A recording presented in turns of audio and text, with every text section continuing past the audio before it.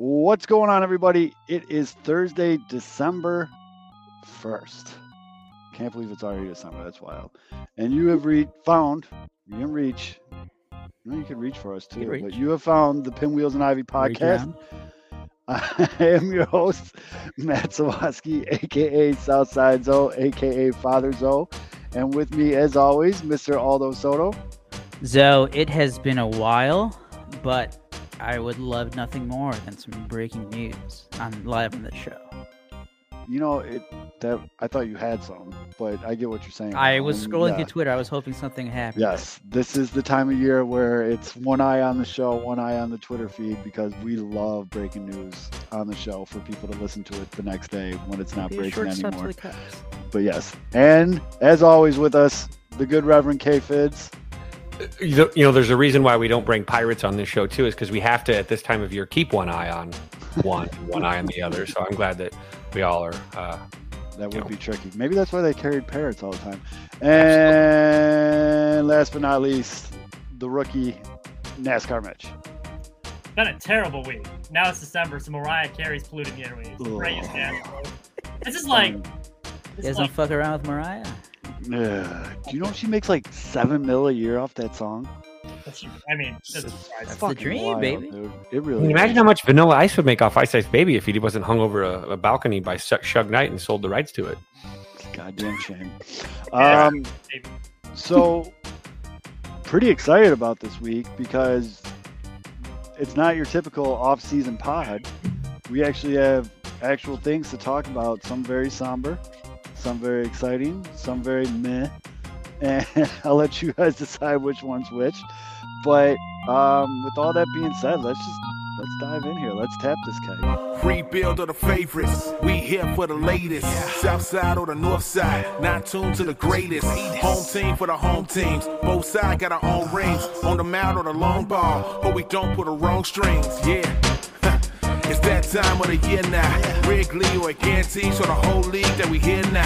New show with a new move. Discussions and interviews. Trade rumors that might be. This is Pinwheels and Knife. Yeah, this is what you waiting for, yeah. You can put it on the board, yeah. Every season, nigga, it all change. Take me out to the ball game. This is what you waiting for, yeah. You can put it on the board, yeah. Every season, nigga, it all change. Take me out to the ball game. This is what you waiting for, yeah. You can put it on the board, yeah. Every season, nigga, it all change. As always, this show is brought to you by Sports Mockery, sportsmockery.com. Make sure you download the app, turn on the push notifications to get all your latest Chicago sports news pushed right to your face. Sports Mockery, sportsmockery.com. Turn on the push notifications. And also, folks, the kitchen's open. Head on over to Uncle Bud's in Oak Lawn, 9700 South Cicero Avenue. Go to Uncle Bud's. They got Taco Tuesdays. They got the Bud Burgers, which are unbelievable, but they don't have any bud in them. But they are very good. Great drink specials, live music. The place is really starting to come together. You got Mitch there with some weird old dude. I mean, there's all kinds of stuff going on. The Jose Brady. Uncle Bud's at 9700 South Cicero. Go check them out. Tell them Zoe sent you. What do you guys want to start with? The meh or the sad stuff? And we gotta. I mean, I don't know. Do you want to start out? Yeah, you want to start out on a downer, or do you and then uplift from the foundation back? Up? I mean, it's the biggest story. We should. I mean, it's the peel the Band-Aid off, get it over. Yeah, I think we do. But before we get into that, before we get into that, shoulder right now too. I mean, it's like screaming at us. Right. Usually, I wait till the end of the show to say this kind of stuff, and I fear that not a lot of people are listening. But as you guys all know, the Spotify Wrapped things came out, and you've probably seen all your friends, whether you like it or not, putting their musical taste up. We all saw Mitch's Mariah Carey, number 1 through 4 on his top 5. We all saw it. It's fine. But I just want to say thank you. On behalf of all these guys here, thank you to the listeners. We, as a show, got some incredible numbers. Actually, way better than I actually thought it was going to be. You like us. You really like us. And no, just thank you for everything. I can promise you, onward and upward, we're going to keep getting better, keep trying to improve. We're always open to suggestions. The DMs are open, or you can always message either one of us individually. One thing, though, we did get the stats. We are in some people's top podcasts, which is amazing, as well as top fives and top tens. If you tweet at Pinwheels Ivy Pod a screenshot with us anywhere in your top 10 of podcasts, we'll give you a huge shout out on the show, and I'm sure I got some Pinwheels and Ivy stuff I can send you. Sunglasses. I definitely have sunglasses. Because you're cool. I definitely have sunglasses. But tweet that out. Tag us in the tweet. We're going to retweet it. We're going to do all that fun stuff. We'll give you a huge shout out on the show. If you don't want to do it, cool too. But just know that we love you, and Mitch is going to give you a big kiss next time we see you. All right. Had to get that out of the way. So here we go. Yeah. Was that the picture you were looking for? Yeah. That was the picture. Yeah. Go ahead. Put it up again. Whoever made that sign is gone now. So the news is no, they're definitely not. Jose Abreu, White Sox legend, build him a statue and put it on top of the bean, is now a member of the Houston Astros. The news came fast. I'm glad it got over with, and I guess at the beginning, if you will, of the offseason, just to kind of, as you guys all said, rip the Band-Aid off a little bit on where he's going to go. And there's a couple things, though, that were interesting about this whole thing. First and foremost, fucking Jose Abreu forever, man. I mean, I'm going to go on my little rant after we talk about the semantics here, but talk about keeping it first class all the way, all the time. He had a prime opportunity during his Welcome to Houston press conference to not even bash, just throw a little shade towards the White Sox organization. And all he said was, they made me an informal offer. I'm here now. Like he didn't say like, oh, it was shitty, but he didn't do any of that. He said nothing bad about the White Sox, nothing bad about White Sox front office. So they made me a formal offer. Let's move on. I want to talk about Houston. Very Jose Abreu. The other thing that was very interesting, though, folks, Jose Abreu got fucking paid. It was paid. It was a good day to be Jose Abreu. He went from a team struggling to find their identity or find the winning formula to the defending World Series champs, who are still absolutely fucking loaded. And not only did he do that, but he got paid in the process. 3 years, I think the exact number was like 58.9 million. Mm-hmm. He got a bigger deal than he did for the White Sox the last time he was a free agent. He's 36 years old, signing a 3-year deal for $60 million. Now, he's going to hit so many taters in that juice box. And he doesn't even have to, though. That's the thing. I know. Where he fits into... He's going to bat 6 in that fucking lineup. And there's no April weather, which he's historically terrible in. So, and No more April- line protection than he's ever had. Like, actual line of protection. He's literally like in a padded room. He has so much protection now. And the thing is, what is Jose Abreu throughout his entire career? What has Jose Abreu been the best at? Killing the Tigers. RBIs. No. Oh, that too. Killing the Cubs too, Aldo, by the way. Driving in runs. And look at the 5 guys batting in front of him. Jose Abreu, I cannot wait I will find someone that'll take a bet for Jose Abreu over 100 RBIs and put every dollar I own on it. And that's the other thing, because he's going to play every game. Yeah, oh God. Will he have enough in front of him to actually drive in? These guys are going to be driving in half the runs anyway. Like, that's a crazy part is this lineup is so good now at that 1 through 6 is they might have a bunch of dudes with like 90, 95 RBI instead of like, unless they just really roll off. And it's just some of these guys are home run hitters too. Like, so there's going to be a lot of clear bases ahead of him too. Well, Yeah. I mean, not to bring it down. Well, I guess I will bring it down. No, go ahead. This is But- this is like a therapy session now. Well, I was gonna say the Houston lineup. Obviously, they have a longer track record of success, but like they have what the White Sox were supposed to be. Like the White Sox 1 through 6 was supposed to have Jose Abreu that's in true. there. That's true. But it was funny in the press conference. Someone asked him like, "What do you have to say about your home run numbers being down?" Because that's what everyone wants to fucking cry about right now. And he just goes, "Because he's cool as fuck and he's Jose Abreu." He's just like, "I think I spoiled you guys a little too much with my early home run numbers." Yeah. Guy's just cool, man. And what did Jose Abreu do after his opening press conference with Houston? Goes down to the field and meets a third grade class and shakes every one of their hands in the dugout. It's just Jose Abreu, man. Jose fucking Abreu forever. And it's noted on this show that I'm not a fan of the Houston Astros organization. It's a little painful to see Pito rocking that jersey.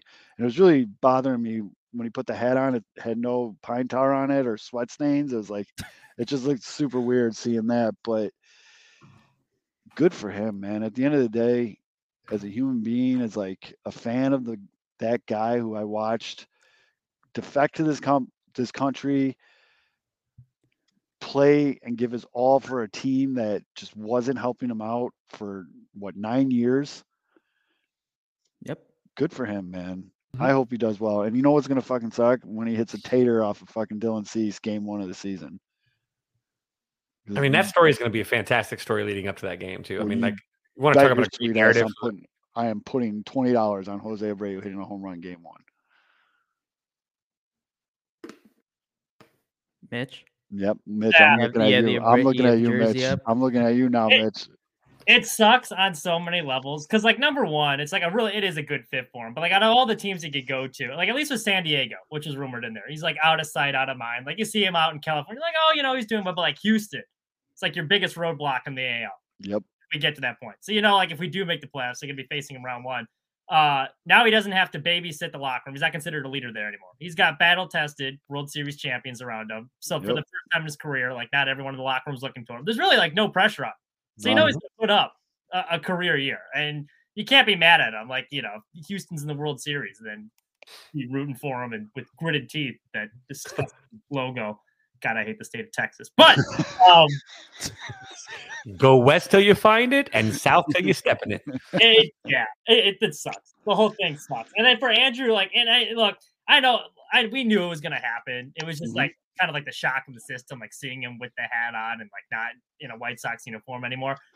But like Andrew Vaughn is a replacement. As much as I like Vaughn, like all he has to do to replace Jose Abreu is never miss a game, average around 100 RBIs a year, help recruit all these players. Like it's hard to replace a guy like that. Even if Vaughn's good, like there's not replacing. You can't replace a Jose Abreu because there was so much other stuff he provided than just the RBIs and stuff on the surface. That's going to be tough to replace. So he will be missed, and that's out of all the teams, man. That sucks. Houston. And I mean, one of the things that go ahead, Fitz, because I'm about to go off. So go. I was just going to say, Aldo, would you also like to talk about the sadness of us for us Cub fans? Yeah, all these White Sox fans crying also about losing Jose Abreu. Yeah, all these White Sox fans crying about losing Jose Abreu. You guys knew he wasn't going to come back for a month. The Cubs fans still had the hype of like, oh, maybe the Cubs are going to sign him. Well, what's interesting with all the teams that were in the list? Did you notice like almost all of them were contenders? Like outside maybe the Marlins. But that just goes to show, and that's why he got paid. All of them, like any contending team, wants a Jose Abreu on the roster. Yeah, White Sox in the contention window. I mean, I don't know. And didn't sit well. And like all the teams were very fast to be like, "Hey guys, we were on it too. Yeah, we were we were there." It was the who was it? Like Cleveland. They're like, yeah, we offered him a 3-year deal. San Diego offered him a 3-year San Diego, deal. Boston, the Cubs Miami, offered him and the 2. Cubs. Miami was in on it. Yeah, they were like, hey, we were trying. Yeah. So that actually brings me to another point that was really, really driving me crazy. And I understand it's a coping mechanism, like when you lose something or someone leaves you to be like, they suck or it's not that bad or blah, blah, blah, blah. You sound like a fucking moron. I'm just going to say it. I can't hold it. There's no nicer way for me to say it. Jose Abreu, not only did he finish last year top 5 in all of Major League Baseball in hits, but of players that debuted in 1995 and beyond, only 4 have won Rookie of the Year and MVP, and also carry a career slash line of 290, 350, 500 or better.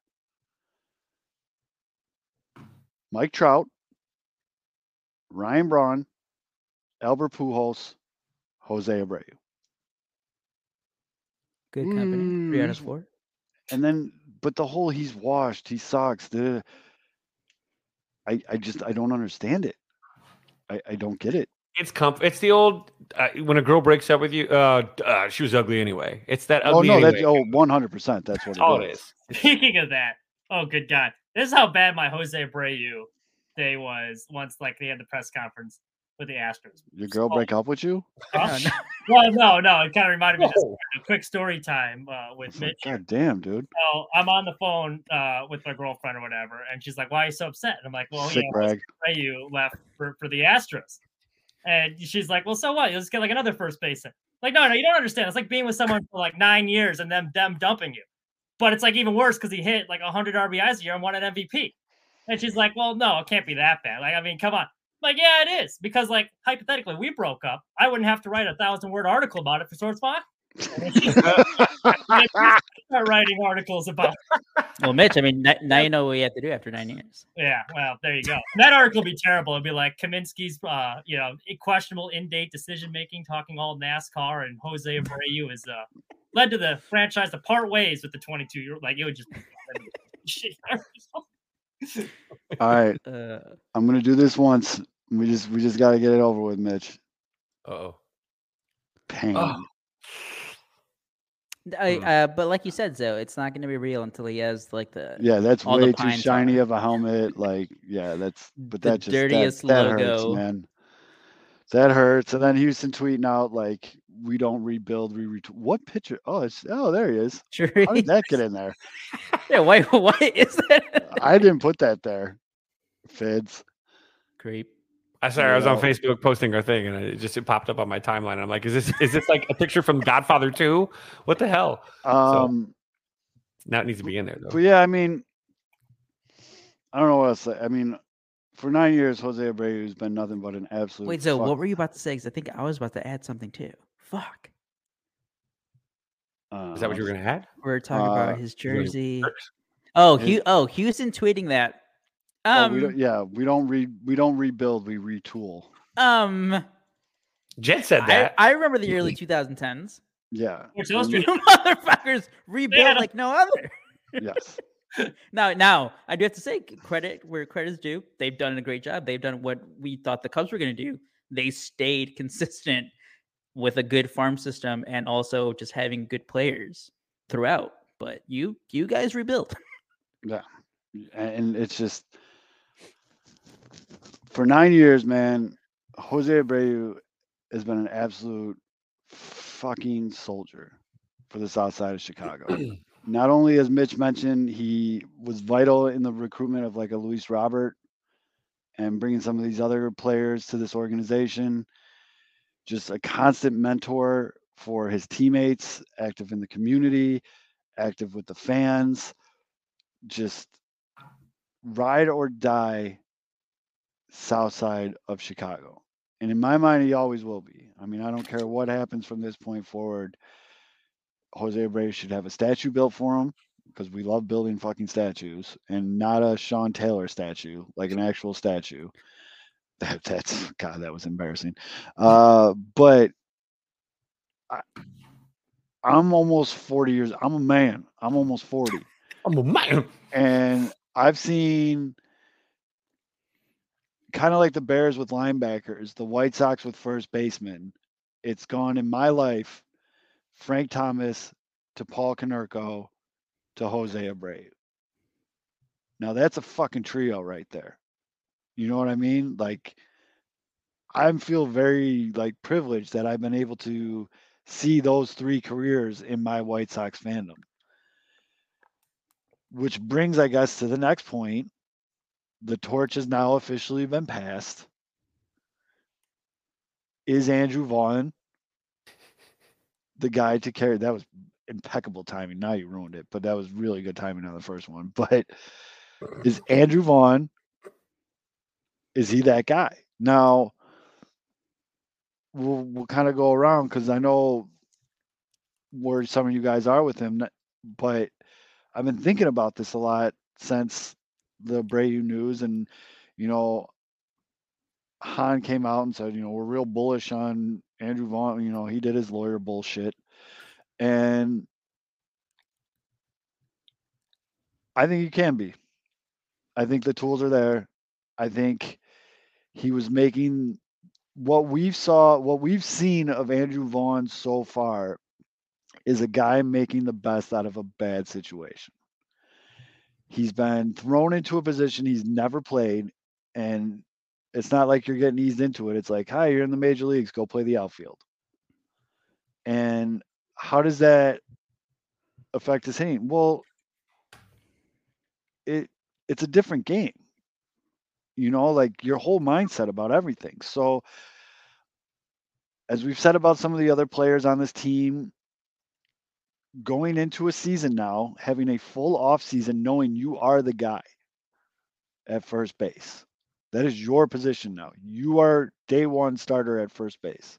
You're a first baseman. Prepare as a first baseman.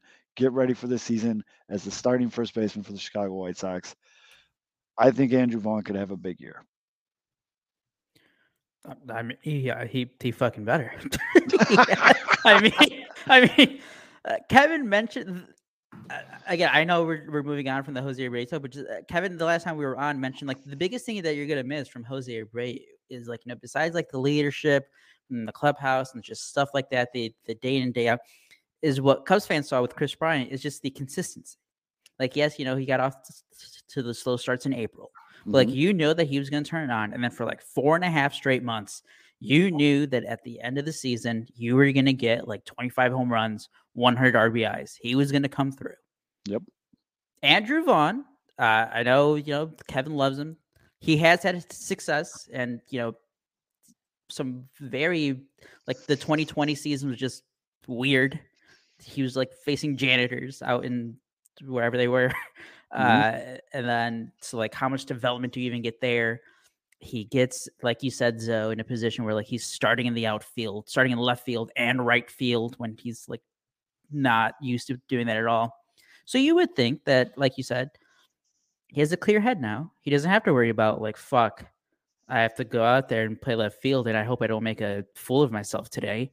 So he should be much better defensively, but these guys are human. So like, I do think like at the beginning, I could see a slow start, but like just the weight of, and like the thought of, fuck, I do have to replace one of the most beloved players on this team. So I think that's definitely going to be at least maybe like in April, or at least the first couple weeks where he's going to feel that pressure. Yeah. Well, I mean, to answer the initial question is like, can he replace it? Like, or is he going to be that guy? Like, no, I don't think so, but he doesn't have to be. Like, he could be if he hits like 270 around 20 homers, that's fine if he's playing sufficient defense. It's going to come down to the Yasmani Grandals, Luis Roberts, and Yoel Moncadas that like had the down years. Like, he doesn't need to be what Jose Abreu was. If he's a solid hitter, which I think he will be better. And he made the point where now he's going to be playing a position that he's comfortable with. So that's only going to help. But like, I don't think he's going to be what Jose Abreu is. Like, that's a generational type player. But if he's just a solid like 270 plus hitter, that's fine. It's the pressure is going to be on the Grandals, Moncada, and Robert to stay healthy and produce like they should have been from the start. So I think that's what the real pressure is on, not even Vaughn. Well, Fids, you've always been very bullish. Apparently, that's the term to use now on Andrew Vaughn. I mean, what do you anticipate seeing from him in this upcoming season? Well, first off, I do think before I even address that, I do want to ask this question since Jose Abreu is headed to Houston. I do want to play a game. Is this a jazz trumpeter musician or is this Jeff Bagwell? Dude, that fucking goatee. Jeez, holy he shit. looks like a shitty college professor at like a community college. He looks like he plays bass in a church praise team. So anyway, so back to it. Wizard. I think that this is a good opportunity for him. I think the pressure's off. He's going to get into a routine. He's going to be able to have stability. I think it's unnecessary expectation to believe that he's going to come out and have an Abreu type of season. But he's a different player. He's not the same. I think you get an upgrade at the defensive side of the equation, because I do think he is a pretty solid defender.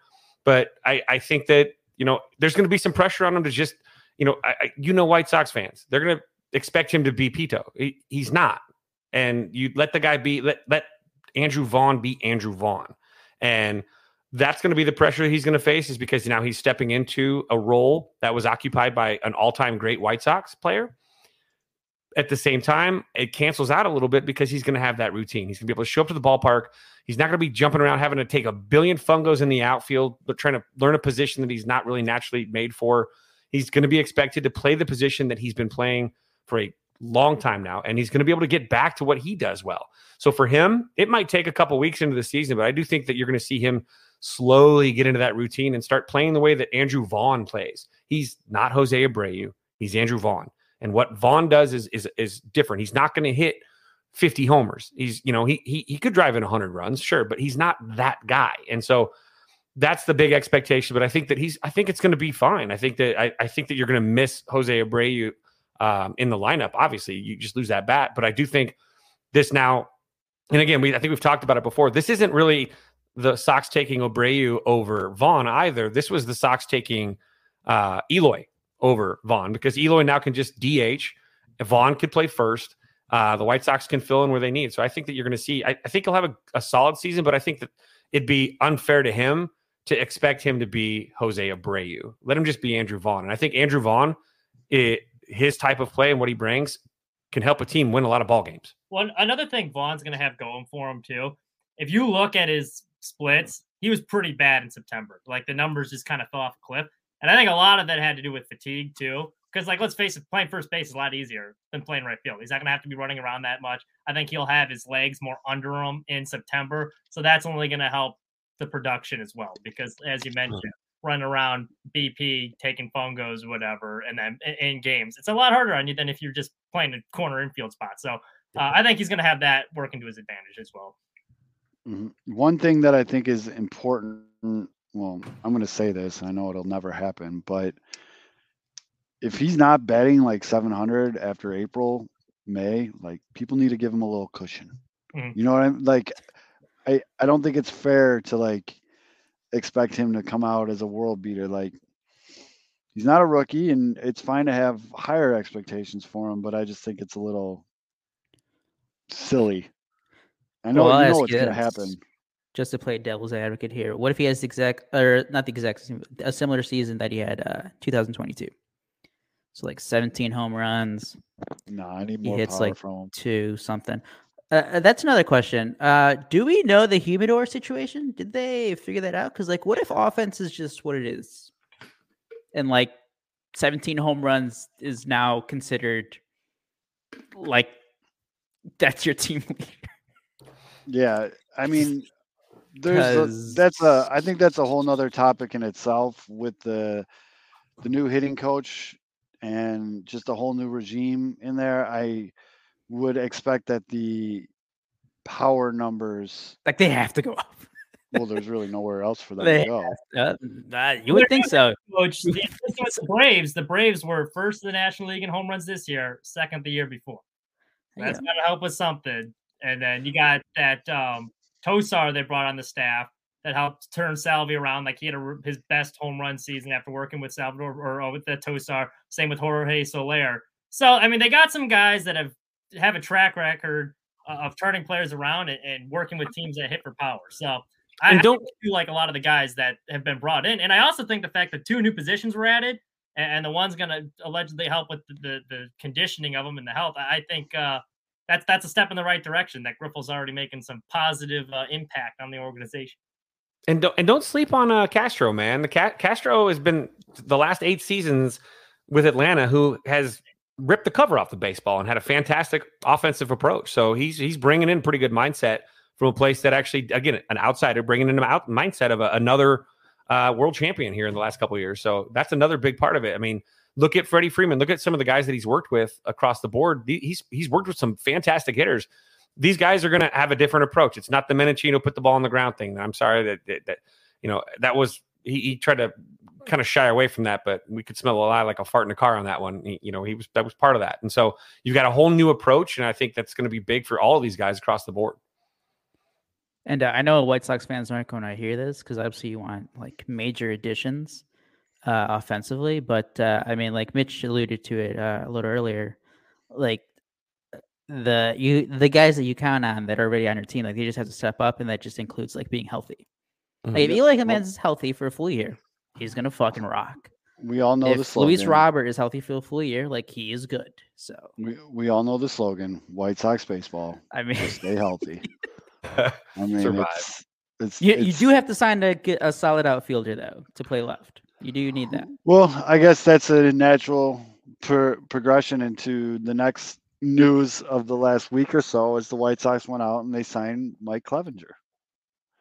Hell yeah! I mean, yay. Yep. I mean that was perfect. Yeah. I think that was the response overall. I mean, yeah. So Clevinger is, what is he? 31 years old. He'll be 32. His birthday is December 21st, so he'll be 32 this upcoming season. 2 Tommy John surgeries. Missed some time this last season for knee issues as well. But he's still a better pitcher than most of what the White Sox have on staff. So I think what the White Sox did was they went out, they solidified a 4-5 starter for themselves. And I guess in the spirit of what we were just talking about, you just hope that he stays healthy. I was hoping to get it around 12 or 10 mil. They got him for 12, which I think is also, between this deal and what Abreu got, I think that shows where this market is going to be going in this offseason. I mean, if you look at Baseball Reference, his projections in 2023, they got him with a 4.11 ERA, 116 innings pitched. Ooh, okay. 123 WHIP. I did want to bring that up. I mean, he's not a horse anymore, but if he can be basically they're looking for him to be a better like Cueto type deal.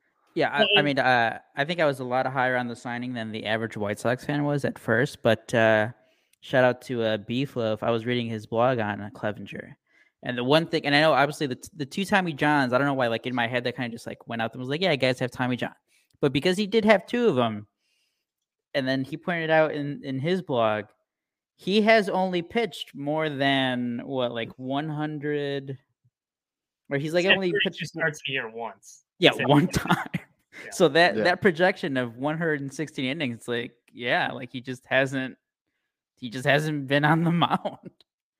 Yeah. So that kind of brought my expectations a little down. Yeah, I mean, go ahead, Mitch. Sorry. I still like the signing though. Well, like I was kind of, when it first got announced, I was more in like the meh camp, because like it really comes down to like, who would you rather have, Johnny Cueto or Clevinger for the year? And obviously Cueto was a workhorse last year. So initially, one of the fan favorites, like, yeah, you want Cueto back.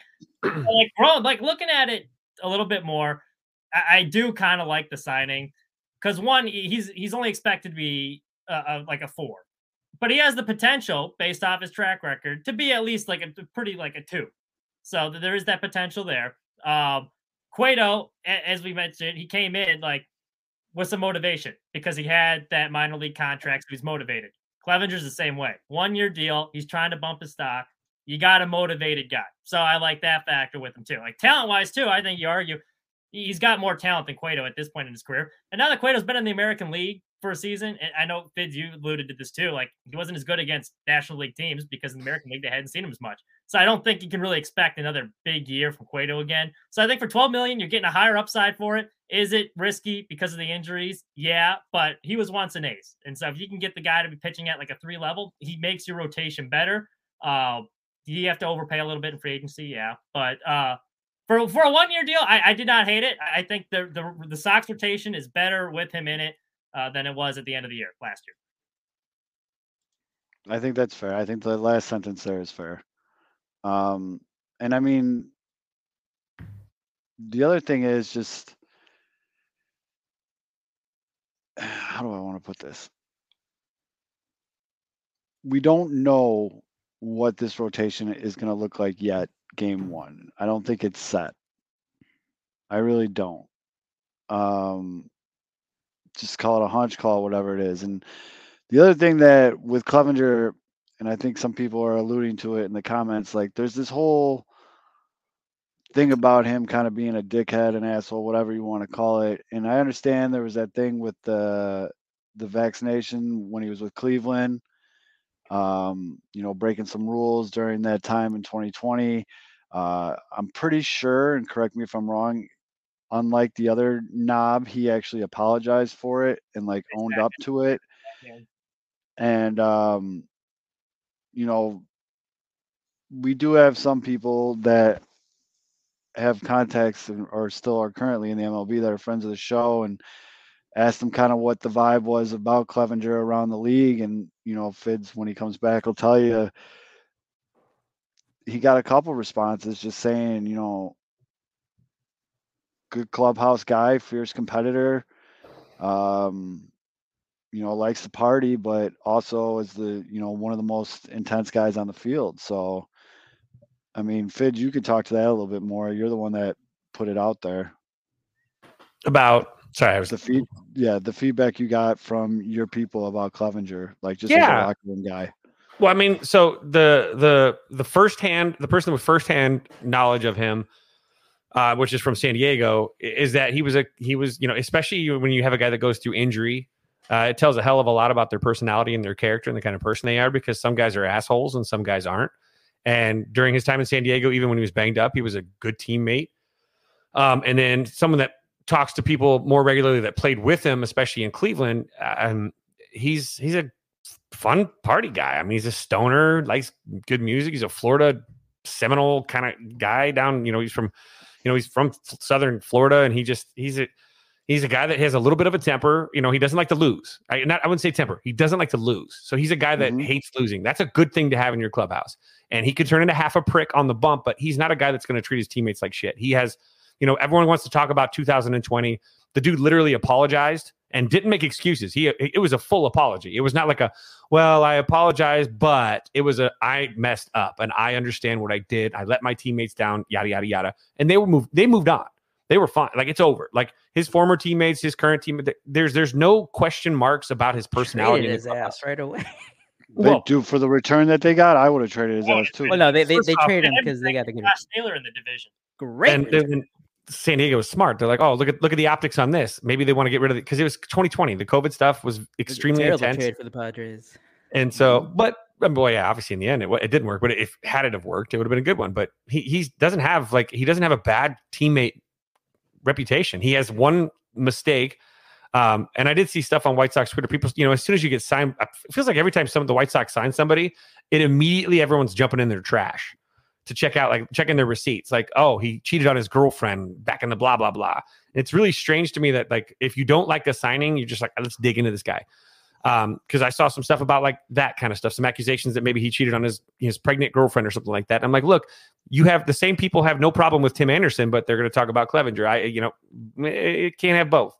So he's just one of those guys. He's a guy that he's a fun guy to be around. He's a good clubhouse. Like, he's a party guy. Again, he's a Grateful Dead nerd, like stoner.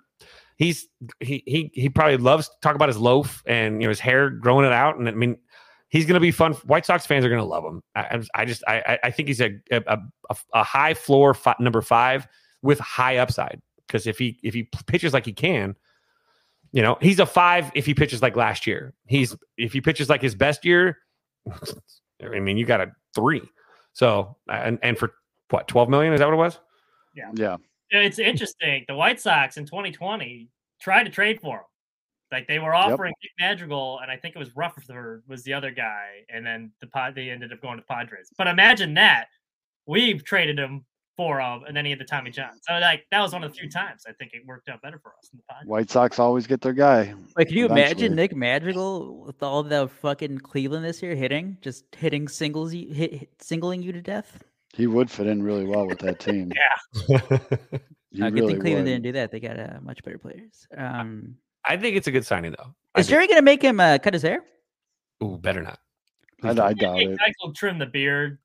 Well, I guess he made him like trim it. It wasn't as long. Because was it like Kopech like growing his hair out and then he got a haircut? No, I think he did that voluntarily. I don't think they made him. I don't think it's like the Yankees. No, they do. They have some Oh, weird yeah. shit. They do so. Michael said like usually the beard wouldn't be allowed. He said he had to trim it. Like when he first got introduced, it was like, yeah, Jerry made me trim it, but he said I could like keep it like this. Like, Dude, Jose Abreu had that beard ponytail. No, that's why I remember it came out because they're like, so what is that?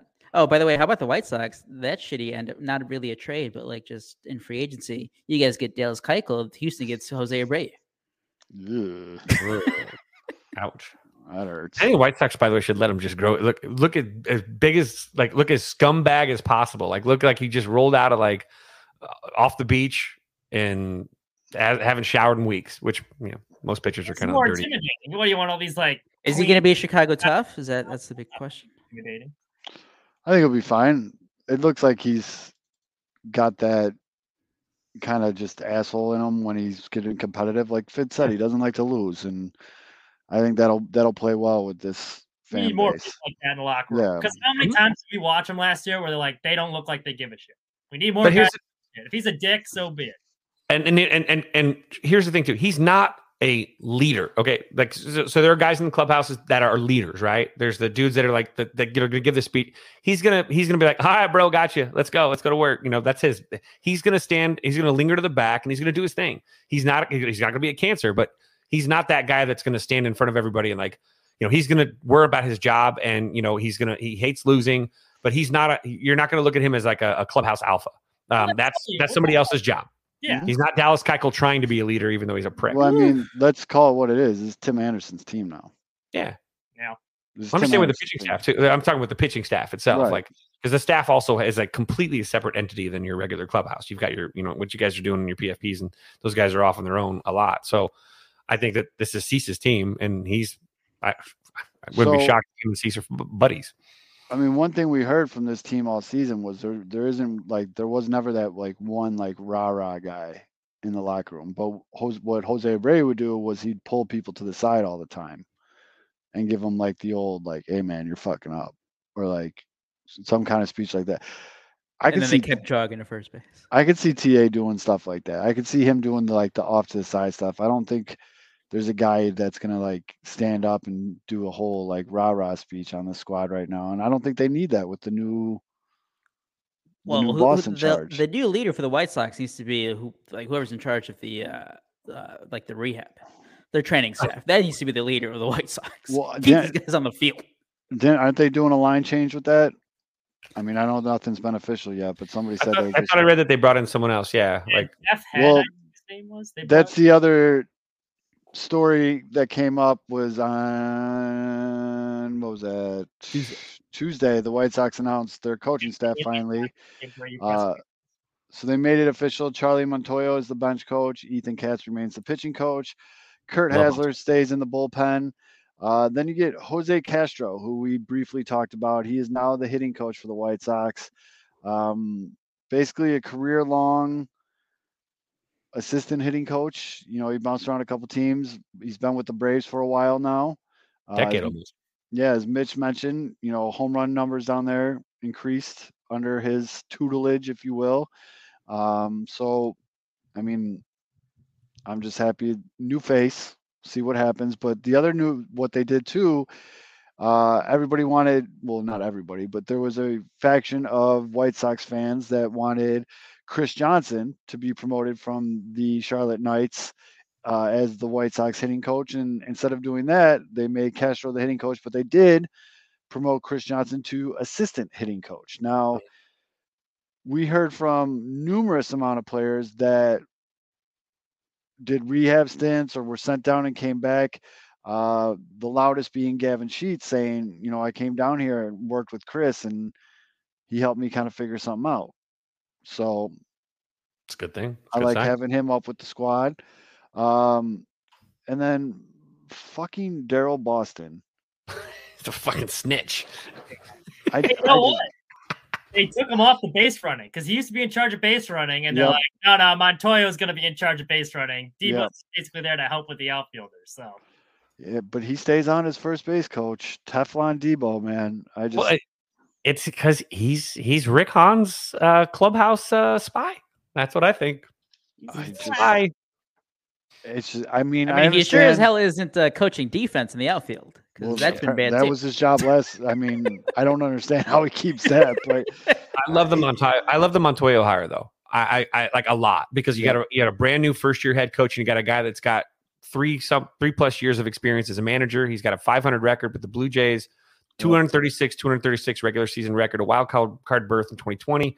He's gotten to coach such great players. I mean, you got Bichette, Guerrero, Hernandez, Kirk, Manoah, Semien.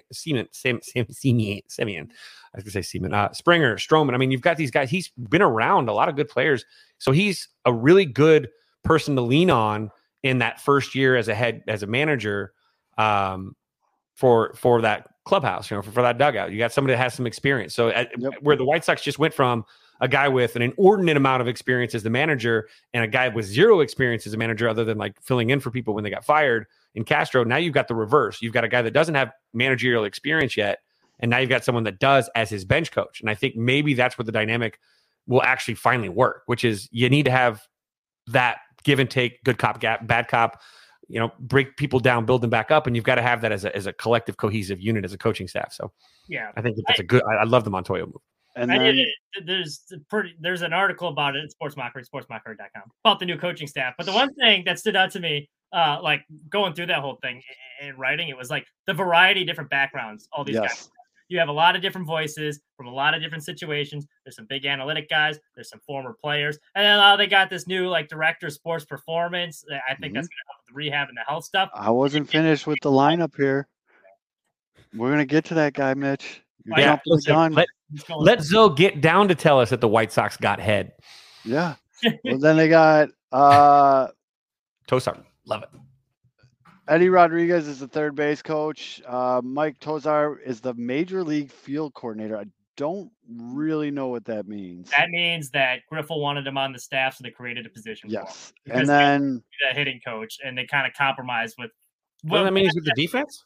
Isn't he a defense? Major league field coordinator makes it. He's a defensive guy, isn't he? Yeah, but he's also helped. The way Griffel is describing it, him and Johnson and Rodriguez, I think it was, they're all kind of got to combine to help with the hitting department. Yeah, well, because he was a roving hitting coach with the Royals, right? And then he was a special assignment hitting coach with the Dodgers, actually, for 7 years. To pick his staff, or was there some? I think it was a little bit of both. Well, this guy's from Kansas City, so yeah, he brought but with. Yeah. Well, I think Mitch mentioned it, how I think he wanted him as the hitting coach, but they kind of just made up a position for him. Yeah, so but by the way, he I also think brought Ed is that training guy. By the way, he's the health and performance guy from the Reds that they brought over. Well, he was with the Giants. Well, he was with the Giants for 9 years, then the Reds for 3. Then they let him go, and now he's with the Sox. Yeah, He's a strength and conditioning guy. Yeah, he's a major league sports scientist. Wow, that's cool name. His official title is senior director of sports performance. Yep. Hell yeah! So he's a big analytic guy, but yes, and then, but I mean, Eddie Rodriguez is Griffel's boy. So he brought him over. I think, like you guys said, I think it was a mix. I think this was a collaborative effort, which is great. But also looking at the staff, there's no more Hahn being like, I couldn't really do anything. This has Hahn's fingerprints all over it. Except for one guy. Fucking Debo, man. No. Tony Tony got his one guy still a job. Shelly Duncan still has some made up analytics position. You know what? I bet Shelly Duncan is happy as shit that he doesn't have to explain to Tony what America Online is. Shelly Duncan has a job because his dad is Dave Duncan. Right. But you know what I'm saying? Yeah. He doesn't have to spend his time dumbing down I'm not saying dumbing down is a bad way to put it. He doesn't have to spend his time explaining and trying to convince the people in charge the value of the analytics. He just now can actually do his job and lay it out for them to play it out. You know what I mean? I don't know. I think he's going to be happy. That was a favor for Tony La Russa. And which is fine. I mean, well, no, I don't think that's not a big deal. I think it's funny. And then, so those were the big White Sox news. And I mean, there's been some other stuff around the league, if you will, going on. Speaking of the Toronto Blue Jays bench coach, Don Mattingly just took that position officially, which I think was a great hire for the Blue Jays. Did he? What's up? Did he quit, Don Mattingly? Like, did he quit the Miami job, or did he get fired? I'm pretty sure. Didn't he like quit? I can't remember. I don't know. I honestly don't know how that ended. I think they like part of because he was like kind of done. Because I think they would have kept him around. So I just find it interesting, and I might be wrong, but I'm pretty sure he like quit the Marlins job. So I figured he was just kind of retiring, and now he's taking on a bench coach role. Yeah, I mean that's a good hire for them. Like that's a very good role. Interesting. Mm-hmm. Be a shit show down in Miami. And then, with the winter meetings coming up in a week, there's been reports from Passan and some of the other baseball national writers that they expect a lot of activity to go on, if you will, coming out of these winter meetings. Reason being why everything's been so slow. And I personally think, like the last couple of off seasons, there's like a beaver dam holding up all the signings and everything. And this year, that dam is Aaron Judge. We all know he's been in San Francisco meeting with them. Steph Curry. Who's going to unplug the beaver? Yep. Steph Curry and his boys have been in these meetings. San Francisco, as you know, but on Wednesday, it became public that the offer on the table from the Yankees is 8 years, $300 million. Now, I don't know if there's any wiggle room there or what, but San Francisco now knows what they got to beat, what they got to go with. And I think if Aaron Judge does go outside of New York, which I still firmly believe he's going to be on the Giants, if and when that does happen, I feel like the reason why some of these other big free agents are waiting is because New York is going to go absolutely batshit crazy with their spending to make up for the loss of Aaron Judge. I mean, they have to do something. Right. And I mean, I'm talking about like DeGrom, Rodon, one of the 4 big shortstops. Like all these guys have to be. They should go hard after Swanson. You just don't want him on the Cubs. Get him. Get him, Yankees. Don't want him on the Cubs because he's going to the Cubs. But you're trashing Swanson, but when all these other shortstops sign and he's the only one left, you're gonna be like, "Oh, we want Swanson." No, I've said it from the beginning. Like if the Cubs end up with Dansby Swanson, it's fine, but it's like he is definitely 4th on the list. Yeah, and a distant 4th, I believe too. I don't think. Yeah, exactly. He had an outlier year this year. That's he's going to get paid for somewhere, and I hope the Cubs aren't the one that fall for it. Yeah. That's what I'm saying. Yankees, get him. Yep, go. So, but I really think that's the case, though. I mean, I don't know if you guys, but it's like once the Aaron Judge stick falls, like the whole thing is going to the floodgates are going to open.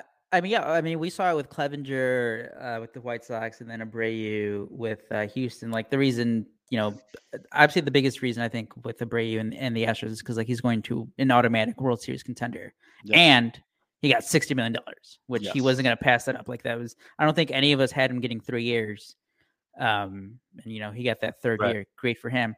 Mike Clevinger, like Mitch said, sometimes you have to overpay a little in free agency. So he did. Especially there's a reason that Mike Clevinger signed right away because he knew he was getting $12 million from that this is going to be like the best offer probably. So it's going to take it's either going to be Aaron Judge or what we saw the Rangers do last offseason. Like maybe it's going to be the Phillies with Trey Turner, where like they're just like, all right, nuts on the table. Here's our offer. This is what it's going to be. Take it or leave it. Maybe that's what's like the big move that gets things rolling. Yeah, that's got a lot of steam right now. Is Trey Turner to the Phillies? Yeah. I mean, and license not shift on over. There's a lot of like, if there's smoke, there's fire type going on right now, which also leads me to believe that some shit's going to go down at the winter meetings because I feel like stuff is starting to lead out. The other big story was that Xavier Bogaerts and Boston just are done. Yeah. They're just not. That's rough. They're just not talking. And as you pointed up in our group chat, this is playing out almost exactly like it was with John Lester. Mm-hmm. I mean, As much shit as the Cubs got with their core, and deservedly so. I mean, we know this, Kevin. Mm-hmm. Absolutely. If you look at what the Red Sox have done in the past 2 or 3 years, starting with Mookie Betts, and now with Bogarts, and JD Martinez is walking, I think. I mean, he's a little older now, so he's different. But they're letting these guys go too, and not getting anything. mm-hmm. The fact they won a couple World Series, though. Well, Bogarts, they didn't get a QO, did he? Or did he get a QO? He did. So they'll get a draft pick. Yeah, but it's the low ball offers. I think back in the season he was offered, or before the end of spring training, I think he got offered 4 years for $90 million. And this is a guy that's getting projected to get 6-7 years for close to $200 million. Yeah. Think about that low ball offer. So yeah, looks like things are not great between Bogarts and the Red Sox, which I love as a Cubs fan because that's the one guy right now who is being linked most to the Cubs in recent days. So, and then another interesting article came out. ESPN did their annual GM survey, if you will, before the winter meetings. Couple things of interest here. The first one that I saw was in the who will be the most notable traded player this winter. 3 GM said Sean Murphy, 3 said Pablo Lopez, 2 said Brian Reynolds, 2 said Corbin Burns, 1 said Colton Wong, 1 said Fernando Tatis Jr., which we should talk about in a second, but 2 said Lucas Giolito. And I guess going all the way back to what I was just talking about with the Clevenger signing, I am not fully convinced that this White Sox rotation is set in stone as of right now. Mm-hmm. I mean, for one, they have to sign another starting pitcher just because there is uncertainty with Michael Kopech, right? I know they said that he's going to be ready. There's uncertainty with Kopech. There's uncertainty with Clevenger. There's, I mean, Davis Martin had a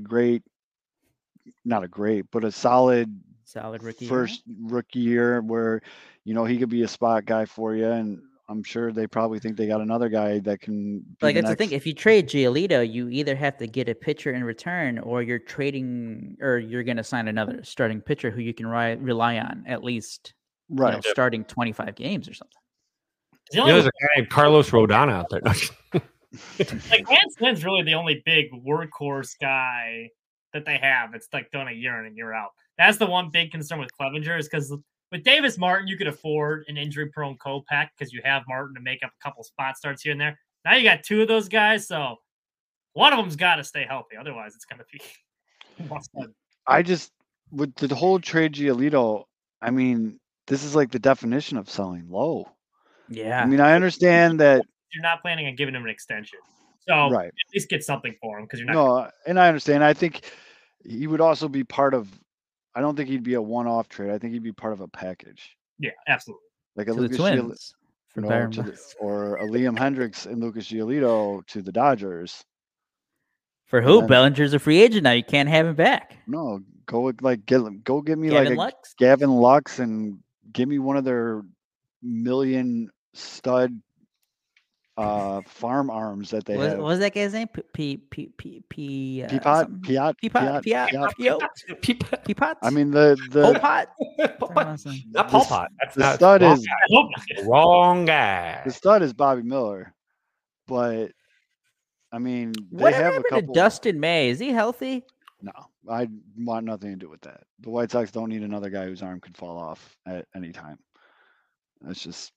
Pass. He has long curly red hair there. Okay. Jake Diekman's enough for redheads. Yeah. The setup guy. But I just think, and I tweeted this out. Jake Diekman is too good in MLB The Show. I don't know why. That is weird. Doesn't make any sense. I tweeted out. I stand by it. I really still think that the White Sox, in some way, shape, or form, whether it be Liam Hendricks or whatever they got to do, are going to make a deal with the Dodgers. I don't know why. I don't really have a solid foundation for this. I really think it's going to be Liam Hendriks, though. I really do.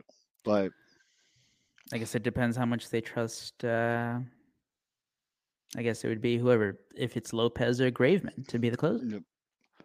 Well, unprovoked, in a recent interview, I saw Raylo basically saying like his goal Is to be a closer. is to be in Major League Baseball. You to be a read that, closer. Zeb? What? On Sports Mocker. I read that on Sports Mocker. Shout out Mitch. Shout out Mitch. But I can see Raylo being the closer. I'm actually pretty okay with that. So that's why if they can get, and I think they can get a pretty solid return for Liam Hendriks at this point, I rip it. It'd have to be a good return though, because people feel like Hendriks is a stud. What's a good return? Well, I think, like you said, if you got Gavin Lux, if you included Giolito and you got a Gavin Lux, you solved the second base issue, then yeah, then I'd rip. I don't think the Dodgers would do that. But I don't either. Yeah, maybe. Who's the Dodgers got a kid in their system that plays second base? That's pretty good. Hold on. What about Colton Wong? No, I don't want Colton Wong. I don't know why people are all about Colton Wong. Because your starting second baseman right now, though, is Lurie Garcia. That's why. Our starting second baseman is a joke. Michael Busch. Oh, I mean, I know why you want him, though. I know why you want him, though. Michael Busch. That would be the name to look for. He did. He's okay. AAA this year, 266, 343, 480 with an 823 OPS. You got any power, kid? 21 home runs in AAA. Not great, but is what it is. Bush. 55 hit, 55 power, 45 run, 45 arm, 45 field. Overall, he's a 55 grade prospect. Plays second base and outfield, second base primary. He was a first-round draft pick in 2019 by the Dodgers. Yeah, I mean, if you can get, I don't know though. I mean, Michael Busch. They're pretty high on him. Like they're not trading. I don't think they're trading Gavin Lux. No, I don't think so either. But if you can trade like a Liam Hendriks and get like a Michael Busch and a Ryan Pipiat. That's it. But see, that's the other thing with Pipiat. Why would they want Lucas Giolito when they can just be like, well, we can just keep developing this guy? Lucas Giolito goes to the Dodgers. He's gonna win the Cy Young. That's what the Dodgers do. But it's gonna cost them like $10 million, and they can just pay this guy $700,000 to do the same thing. Because they're a fucking pitching factory machine. They signed Shelby Miller. I didn't even know he was still in the league. Exactly. So I'm scared. The Cubs had Shelby Miller. Do you remember, Kevin? Remember when they signed Shelby Miller? And he sucked fucking balls in 2021. Now he's gonna win comeback player of the year. I'm convinced. Oh, 100%. 100%. That dude, Shelby Miller is. How old do you think he is? That guy's been around forever, and I think he's only like 33 or something like that. I thought Shelby Miller was 40, and I'm not like being like.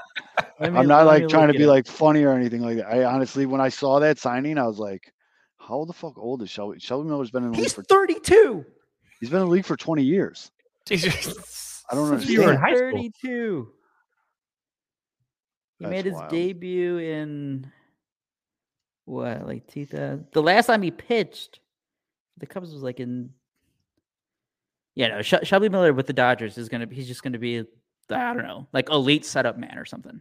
No, he'll probably win National League Comeback Player of the Year. And he just turned 32, by the way. His birthday was in October. So Shelby Miller hands the ball to Liam Hendriks. Dodgers win the World Series. Boom, done. I mean, there's partners out there. There's ways the White Sox can go with this. I mean, the Zips projections came out, so of course we had it's like an annual holiday of Zips projection overreaction day.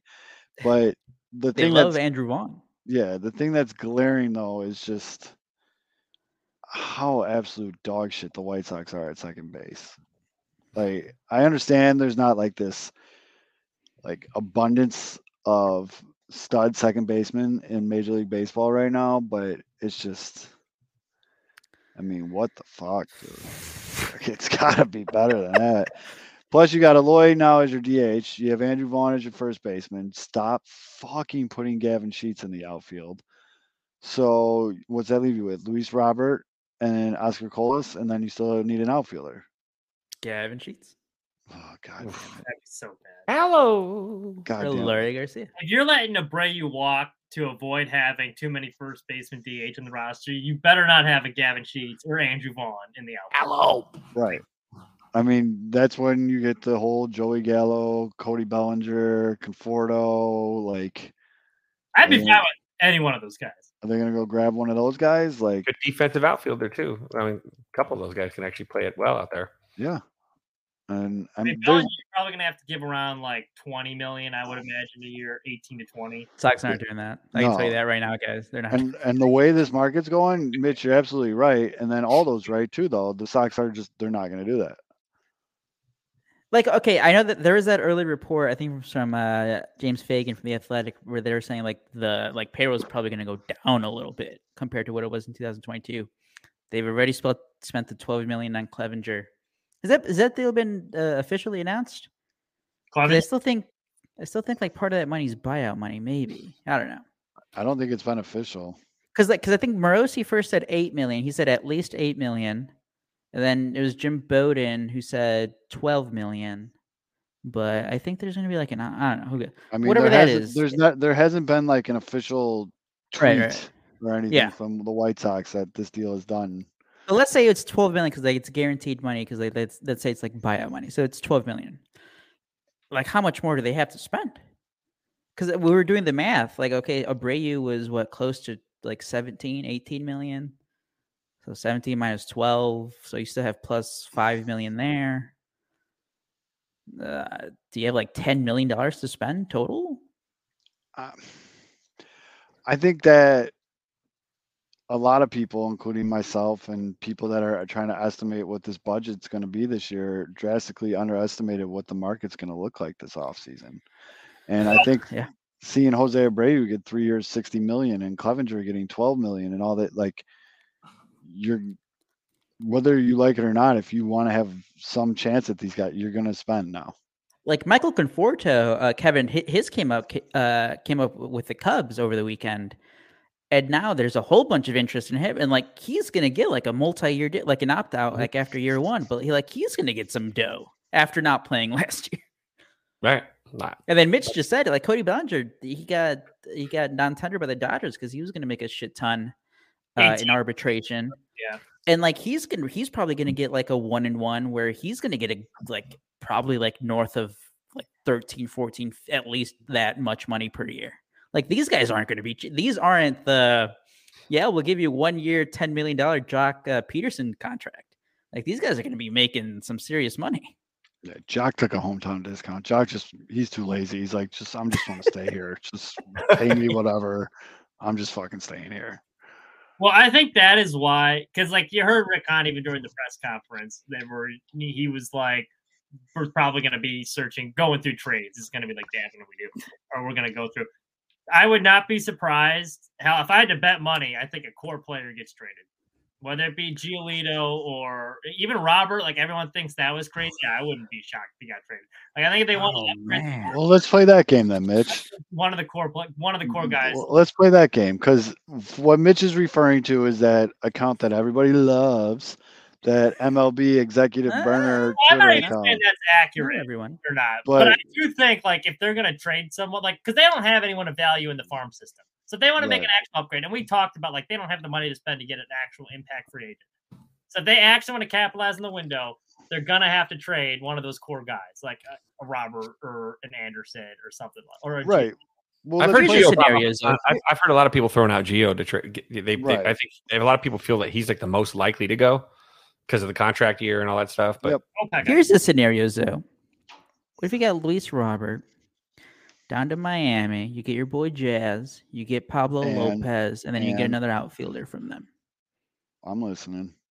I don't know how good their other outfielders are, But I know they have a few young guys Let's take a look at the old prospect machine. But you automatically shore up your second base spot. You get another good, high floor, still high upside starting pitcher in Pablo Lopez. And then you get like a young outfielder. They got a kid named Jacob Berry, 55 grade overall. He's listed as a third baseman outfielder, but he's only in single A, dude. Fuck off. No. Look at their MLB time. roster. Look at their MLB roster. All right, let's. I think they have a guy like named Sanchez, maybe. For Miami Marlins roster. Like it could be like I still think that'd be crazy trading Luis Robert, but he, like Mitch said, he is the one guy who still has a lot of value. This is the other name that came. Brian De La Cruz. De La Cruz. Hey. Yeah, Avi, we can bring Garcia back. Bring back. Didn't they give Jorge Soler like stupid ass money? It was like 3 for 36 or something like that. I could see them trying to dump that in a trade. Jesus Sanchez. That guy. He was pretty good. What if he had that? So the one that I saw floating around was Jazz, De La Cruz, and Pablo. Yeah. I'd pick up the phone. That's worth a discussion. Mm-hmm. I think it is. I mean, I don't know a lot about the De La Cruz kid, but let's take a deeper dive. Jazz Chisholm and Pablo Lopez, that's a solid 1-2 to start the conversation. De La Cruz had 329 at-bats this year, hit 13 home runs, slashed 252, 294, 726. Oh, that is a low on base. Yeah, 294 OBP. It doesn't say. It says 329 at-bats on this. Yeah, that's good enough. Here we go. Games. 20. He played 115 games. All right. Struck out 90 times to 19 walks. Sounds like a White Sox already. Not great. All right. Yeah, his OPS was 726. Could be worse. So 13 homers. Okay. 4 stolen bases. Got speed. Yeah. Chills. Yeah. I mean, just get Daryl Boston working with him and get up to 5. Yeah. I mean, I don't know, Matty, what Gio and Sheets get you back, bud. I'm down for it though. Yeah, I'm good with it. Or worry about Sheets in the outfield. Or Liam and Sheets is fine too. I'm fully okay with Sheets being like the and guy. You know what I mean? Like Liam and that team really has to believe that Sheets is going to be still good. Yeah, I mean, there's team power is a hot commodity. It is, and he's got pop in that bat. I mean, is there any scenario, guys, where like we know White Sox historically aren't going to be spending big in free agency? Rick Hahn's already said publicly we're probably going to be, if any big changes are done, it's going to be through trades. He's already hinted at Oscar Colas being the right fielder, so they're not going to be spending money there either. What if it's like, first couple weeks of spring training, as much as you'd want to do a trade, teams don't have to do a trade with you. Nope. They're kind of just stuck in a position where like, all right, Eloy, you're back and left. Oh shit. That's the correct response. Oh shit. DEFCON 5 right there. That's it could happen though. I mean, that's not a. That's what I'm saying. If you're not committed in free agency to spend, you can't guarantee yourself that like a team's just going to agree to a trade with you. Yep. So that would be. I mean, that would. I would be surprised if that was the case, and then what would happen. He'd be like, "Well, Eloy's really been working on his defense. we see some upside there, Daryl's been working with him 24/7. We had the Fungos out in the backfield, and Eloy's really improved his defense. Like I want to believe, but like obviously the easiest route is always spending the money, because flash the money in front of the player, and like obviously there's a lot of more factors that can, like, does the player want to be there? Does he love the city? Whatever it is. But But if you do flash the money, that's a good incentive for those guys. Trade talks, you can have great rapport with GMs. They can like some of your players. Kevin, you can have a trade done, and the owner's like, no, or the manager's like, no. Yeah. So, yeah. Jaw. Get my Conforto guys. Just pony up. And well, that's what's so frustrating about it. And this is not an original take either. Like, well, the White Sox would have been saying this for a while, but like, this is your contention window. Like, we suffered a rebuild for this, and they don't even want to spend the money. Like, now it is time to spend the money, and they're not doing, because it's been so horribly spent on a bunch of scrubs. And now you have, we got like $5 million. Maybe we can spend here, and maybe we can swing a trade. Like, it's ridiculous. Like, you invested in all these guys for the rebuild. Spend the damn money. Well, you got Mike Clevenger, Mitch. Be happy. Yeah. I mean, you could have had Carlos Rodon for like $18 million last year, but injury. Yep. No, too. They'll win like 80 games, be mediocre again, but he'll have like a really good year. Like Katz will work with him and have a monster year, and then he'll fuck off in free agency. Yeah. Goes back to Cleveland. Like, yeah, I mean, again, my Clevenger reaction is just kind of, yay! Like, I think I don't think it's a bad signing. No, definitely not. But it feels like one of their own, like their headliner of the offseason. If he's like the third guy in a free agency class, yeah. But yeah, I'm very nervous that it's gonna end there. They gotta sign one of those outfielders. It's somebody they gotta sign one of those outfielders. I mean, even if you're just stupid about second base, you have to at least bare minimum, you have to go and sign one of the outfielders we've mentioned. Yeah. I'd be fine with them overpaying a Joey Gallo like that. Would it be my no, but like better than what we got right now. Them signing Gallo will get absolutely destroyed. It would be a chaotic day. Well, do you know what would come up? Even though he was fine before he came to the White Sox, Adam Dunn. Mm-hmm. Oh yeah, I mean that'd be 2.0. Yep. Or like Gallo though, it's like the perfect market for him, like the second city in town, or the second team in town, so he doesn't have to worry about like all that pressure like he had in New York. It's like the ballpark is built for left-handed pop. He's a good defender. Like I see a lot of upside there, and he'd probably be cheap. Right. And he just has to deactivate his Twitter account if he still has one. Well, that and the other, but the big difference though between a Joey Gallo and a Dunn is Gallo's a Gold Glove outfielder. Yeah, I was gonna say he does at least have great defensive skills. I mean, he's not just a big old corn-fed country boy that hits the ball, a million miles that can't play D. I mean, Gallo, and that's the same thing with Bellinger. Bellinger. I understand everybody focused on the hitting. Bellinger's still a very good defensive outfielder. Yeah. Well, I wanted to ask Kevin for the Cubs. So they need a center fielder. Mm-hmm. So there's Gallo, there's Bellinger, the Conforto kind of came out of nowhere. I mean, they could do a trade for like the Laureano guy from the A's.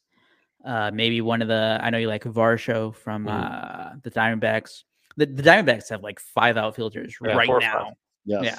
So McCarthy, Alec Thomas, Alec Thomas. Yeah.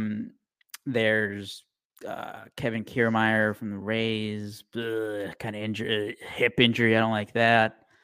Raimel Tapia. Like the options aren't that great when you start going down the list. Kevin, who do you want being the Cubs center fielder in 2023? I think my first preference is probably Bellinger, then Gallo. I just don't know about Conforto. I have no idea what's going on with him. So I mean, you don't know what kept him out last year. It doesn't, or at least I don't know what kept him out last year at least. But it was he had like a shoulder surgery. Right. So like those two right there are the top because they're also left-handed bats. Very good defensive players. Actually, kind of versatile too. Both can fill in if needed at first base too. I know right now I've got Matt Mervis to worry about and his first campaign as a major leaguer. But if he stumbles and then he needs to go back down like Ian Happ did, all I'm hearing right now, by the way, is Wervis at first base, which is Mervis and Wisdom at first base. And if Patrick Wisdom plays more than 40 games this year, the Cubs obviously aren't trying to win. So I like that their versatility, but I like that you got to have some good defense in center and consistent defense in center. And I think you can bury those guys deep in the lineup. And if you get more from them than you expect, but you're still getting consistent, defense in center, they're not going to be as bad as Jason Hayward. I refuse to believe that either one of those are going to be that bad. I think that Bellinger probably has the most potential to break out, but I think that both of those guys are, especially with the shift kind of, at least somewhat shifting or, fading away a little bit. Those two guys are going to probably have a higher BABIP this year than they've had in years past. So I think that helps. If I had to choose, that's 1, 2, and then everything else is, obviously the Varsho would be my huge yet, but any one of those, like you said, those Diamondback outfielders, it's like a carousel of quality there. And if they can get something for not a ton, not too bad. And, really everyone's just kind of treading water till Pete Crow Armstrong is ready to go, but he's still got another year at least minimum. I'm thinking the White Sox should go shopping in Arizona for one of these outfielders. You guys should, yeah. Bring Alec Thomas back to the South Side. This is home, Mount Carmel grad. I feel like bringing back guys to Chicago doesn't always work out. Most times it doesn't. Didn't they just sign that local kid, that Mark Payton or whatever? St. Rita, baby. Hell yeah. Hell yeah. There's your outfielder signing. And then I wanted to ask Mitch, and I think she wrote about it. Does Wilson Contreras fit on the Sox? Yeah. Oh, yeah, fucking Billy Ripken. For those that don't know what we're talking about, Billy Ripken was on one of the MLB Network shows, and they were talking about dark horse free agent signings, and it is a dark horse, I guess. Yeah, hey, it fit in with the segment. Yeah, Billy said that he'd like to see Wilson Contreras sign with the White Sox. I love it. Would not hate it. It'd be like the biggest signing in free agent history. We know where he's going, though, don't we? He's going to Houston. Astros. Yeah. The dream of having Wilson Contreras play with Jose Abreu that some Cub fans have had is going to happen, possibly. Which is weird because it's not in Chicago. Because the Astros are I forget. I can't get the source. Is it Dusty Baker who blocked it, or the owner who blocked the trade? Owner. The owner. So but now he wants him. Well, because now it's not a trade. Well, that's true. He didn't want to give they up. They still have to give up a draft pick and some money. But yeah, but the weird thing with Houston is they're saying we'll use him in the outfield. Yep. I don't know. Split time with him with Alvarez. I would not be surprised if he split time catching, just because if you look at that lineup, the big weak link offensively was from the catcher spot. Yeah. So people forget that he was an infielder before he was a catcher. It's not this one's not a stretch for him. He was when he was drafted. He came out. He was developed as a catcher, but the dude can. He played first, catcher, second base, third base, left field, right field. His entire minor league career, he was all over the place. So this isn't something new to him. And I think that probably behind the dish, maybe 30, 40 games, and then him just being able to fill in little spots around the diamond. I don't see him playing the infield by any means. But and then left field also in Houston. It's not that hard. It's not I know that they bad. have the It's high not wall, much but it's a space. short left field. Yeah, you don't have to patrol much at all. as much as I love Seb, though, you have Wilson as your backup catcher. Oh. Maybe starter, depending how poorly Grandal plays. That's a pretty good 1-2 tandem. If Grandal gets half a bounce back season, and you got Wilson there too. Boy, people like James McCann on the White Sox. If he's better version of that. Jesus. Well, I was gonna say the people who fell in love with James McCann are be pissed off when Wilson Contreras has trouble framing strikes. What the fuck? But those bat flips are going to look so much cooler with the white. The Sox with the. I always thought they were kind of douchey on the north side of town, but Oh, hey. Funny how that happens, huh? And then for the Cubs, apparently they're talking to Christian Vasquez, who was traded to the Astros from the Red Sox, Mhm. and the guy that I thought that I think they're gonna sign, Narvaez, Sox legend. The Brewers. Why? very solid catcher. It's so quiet right now. It's just there's so like quiet. nothing, man. There's nothing. Like they're. I mean, the Cubs especially came out hot and heavy with rumors with Senga, with Rodon, with Abreu. yeah, with obviously with Correa, that John Morosi's been beating that drum over and over again, and it's like all of a sudden reality hits and it's silent. It's just silent. There's nobody linked with the Cubs at all now at this point. Well, that's not true. Other than, but, I mean, not necessarily. I mean, nobody like doesn't feel like there's a big name right now that's being like, it's going to happen. Like everything right now has just gone quiet, which could be a good thing. This could be Jed working in the shadows and doing his little thing. Like that's or what sucks though. Lowballing everybody again. Like look at MLB. Like what moves have there been? The Astros. They're the ones who've done the biggest signing. Jose Abreu, $60 million. Rizzo went back to the Yankees. He had the qualifying offer, so he had to decide. Tyler Anderson signed the deal with the Angels. He had the qualifying offer. Martin Perez had the qualifying offer. He came back to the Rangers. Like no other big free agents. There hasn't been anything. And the thing is, but it's funny that you just mentioned a bunch of winning franchises right now. The like Angels franchises that are only adding Rangers not, but that are adding pieces.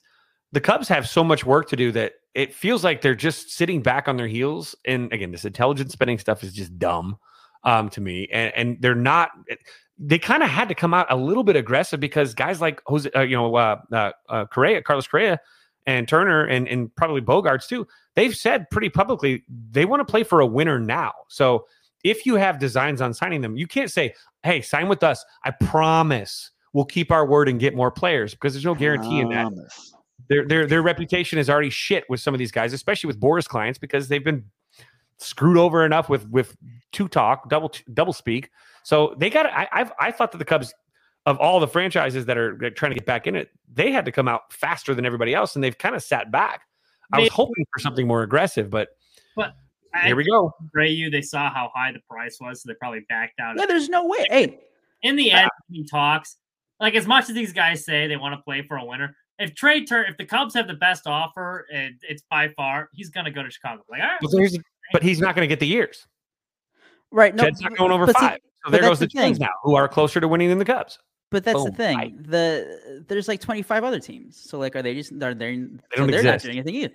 Guys, it's only the Cubs. This is only like, the Cubs. And like they're racing at a super speedway in NASCAR. You know there's going to be that big crash. It's the titillation of the big one that you're waiting for. It's like the same thing with free agents. I need.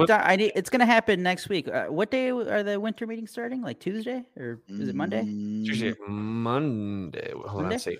So so whoever it is, I need like Dombrowski from the Phillies to get drunk, at night. Need him to call Boris and get things rolling here. The winter meetings are December 4th through 7th. So that'd be Sunday through Wednesday, right? In San Diego. Like Sunday night, Monday morning, and at the hotel. First time they've been in person in over 2 years too. So since 2019. Get the boys wheeling and dealing. I've been quiet for like the last 10 minutes, mainly because I'm just sitting here in awe. Why do the Diamondbacks have so many outfielders? That's what I mean. I really wish in our contest I'd have just put Arizona outfielder as the trade, because it could be any one of like. Well, I mean, list them off. So list them off. So they have the top prospect in Corbin Carroll. Yeah. He ain't going anywhere. They got Kyle Lewis. That's right. They traded for him. Yeah, they traded for that. This is where it's blowing my. Why would you trade for Kyle Lewis? Wait, what was that trade again? You have Jake McCarthy, Alec Thomas, Dalton Varisho. This Pavin Smith guy's not bad at all. He's a little older, but Dominic Fletcher, Jorge Barbosa, who apparently was born the year I graduated high school. Like, what the fuck is going on here, dude? Like, they had David Peralta, who they traded. Right, but why would you trade for Kyle? They have so many good. Like, I would take almost any of those guys that I just named on the White Sox. Well, I think they're going to trade. I think they're going to trade one of the other guys. What do they need? Pitching. That infielders. Who's their closer? But an outfielder. Who is their closer? I mean, Zach Gallen's their best pitcher. Yeah. Oh, and then fucking Zach Allen with the eyeball emojis today. Melancholy? Bullpen. I don't know how to say that one. Yeah, Mark Melanson. Melanson. Mark Melanton. Yeah, but His real name is Mark is my age, dude. Maranta. Do you guys want a Liam Hendricks? Let's go. What do they need Liam Hendricks for, though? They're not contending. I mean, they're not terrible. They're not going to be Yeah, a lot building. of outfielders. They're going to win the outfielders war. Wait, Dalton Varsho's a catcher too? Yes, that's why that dude is versatile. such great value. Yeah. Because I didn't Zoe, know- not I only didn't know- he's I didn't realize he's their backup catcher. he's a He's got a bunch solid of- hitter, he's a great defensive center fielder, and he's a pretty damn good catcher too. See, welcome to like that covet zone, Zoe, because this is why Yeah, this Like- is why Kevin circled him. It's like, yeah, we'll eggplant give you Nick emoji Madrigal. constantly with him. But I mean, Jake McCarthy was pretty good for him. They got Corbin Carroll coming up. Yeah. No, I don't know why they did that. Who was in that Kyle Lewis trade? Who did they trade away? Let's look that up. Because I do remember seeing that. Because like the big talk was like, yeah, they already have all these outfielders. They just traded for another one, specifically a right-handed hitting outfielder. The D-backs added right-handed hitter to their outfield mix Thursday, acquiring former Rookie of the Year Kyle Lewis from the Mariners in exchange for outfielder/catcher Cooper Hummel. Oh, all right. So there you go. I mean, Kevin, they're going the other way, just all outfielders. Yep, Why do they're they have so gonna- many? Why do new they have shift, so many new shift, outfielders no slash infielders, catchers? just outfielders. Just go. They're going to play a 5-man outfield, I mean, Is that legal now? I don't know. Is that legal? right? Yeah. Cooper- What are the rules on that? Cooper Hummel played 66 games in the major leagues last year and batted 176, but apparently that gets you Kyle Lewis, and the White Sox couldn't make that happen. Well, I mean, Kyle Lewis, kind of bad now. Hey, he's a health guy. I mean, he won Rookie of the Year 2 years ago. He beat Luis Robert for Luis it. Robert. Well, you want to trade Luis Robert to Miami for De La Cruz. I didn't say I wanted to. I said I listen. You said you get on the exactly. I listen. You would I- never admit that. a And year not ago. for De La Cruz. Jesus Don't, Sanchez? that's a bad way to spin that. Luis Robert for De La Cruz. All right, Now, Zoe. there's two other guys in that deal. Offers on the table. Offers on the table. Aldo Luis brings up the Robert, player to be named Jazz later. Chisholm, Yeah, Pablo Lopez, and Jesus Sanchez. Yes or no? for Luis Luis Robert? Robert. No, probably not. I think mean, that's a good like I said, it warrants a conversation. about Eloy. No, Yes. they're not trading Eloy. I think so. Guy that they will not trade out.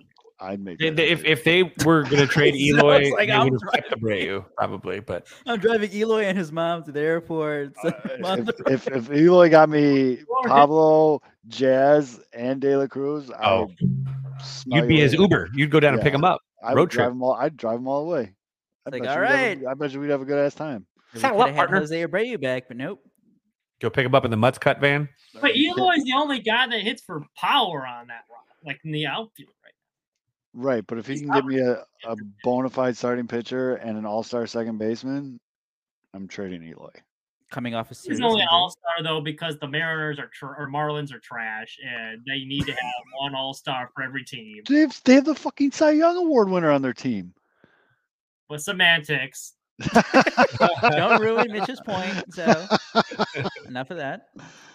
The Marlins were better than people thought. I think no, they are. They're close, I guess. Especially when they get Mike Judge. No, just kidding. Not gonna happen. Well, they can get Mike who Judge. they're gonna and get. still They're be gonna get trash. Mike Judge. They're gonna make Beavis and Butthead again. God, I cannot stop doing that. Yeah, boy. I you can't gotta, stop.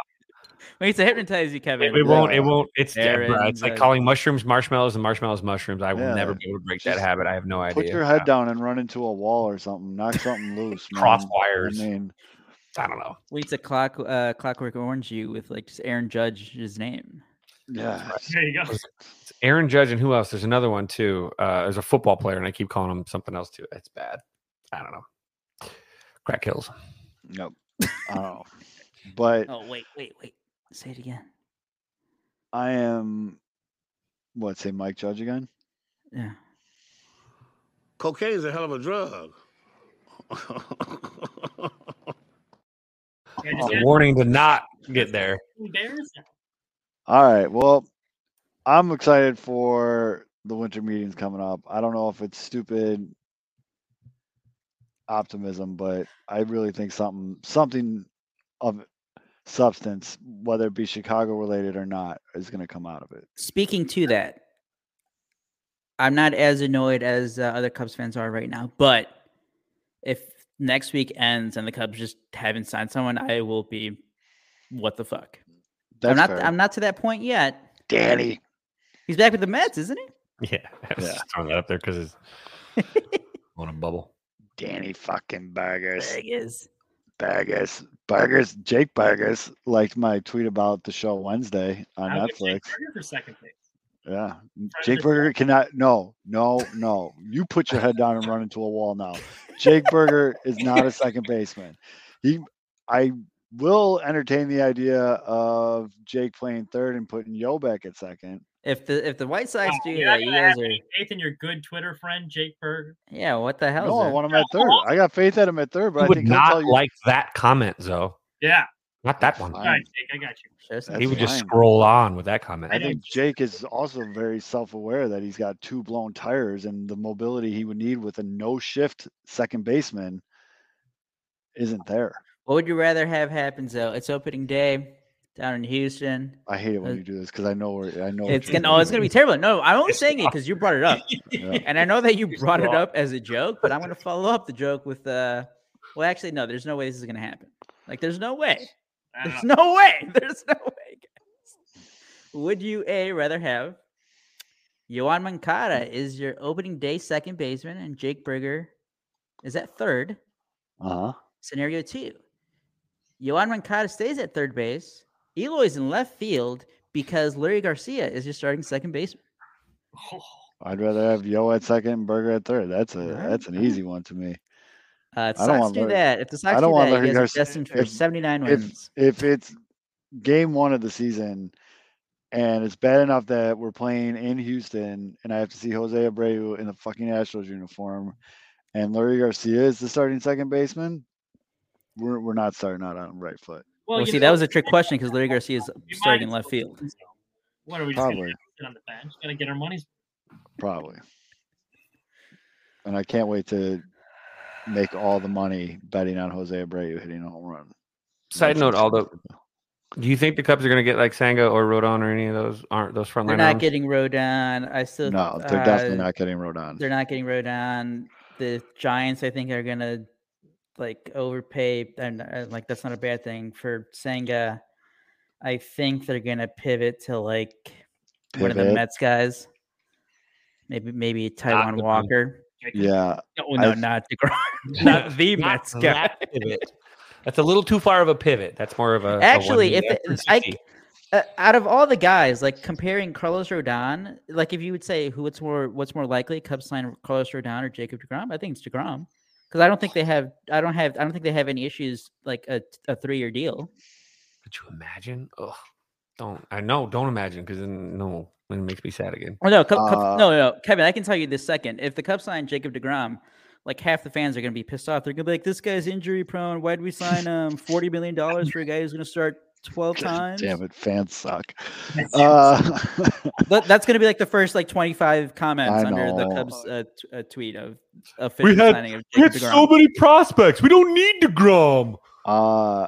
We got prospects. It's like this guy only started 12 times last year. I don't think Rodon. Fans talk like that, by the way. I don't think Rodon leaves New York.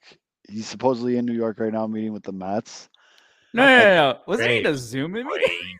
Oh yeah, he won't actually go to New York. I'm sorry, but he's not even gonna get on a plane and go back there. He's like, I think the Mets or the Yankees are gonna end up with Rodon. I think I said it last offseason. It just seems like it's the Yankees move. Mm-hmm. And then he gets, well, no, I won't say it, but yeah, no, I think that's the Yankees move. Either the Yankees or the Rangers. Because the Rangers, they showed that they're not. That's who I have on our spreadsheet, which I'm 2 for 2 on. No, you're 2 for 4. Who did I miss? Fact check. Tyler Anderson went to the Angels. Oh, I don't even fuck that guy. Excuse me? He's about to be on our show, you dick. Our rankings are Mitch in first place with 18 points. Zoe second place with 17. I'm in third with 15. Kevin in fourth with 12 points. I need some signings to happen. This is another reason why I need this shit to start. Come on, I'm hanging out in the basement a little bit. I think it's time. Oh, No. Yeah.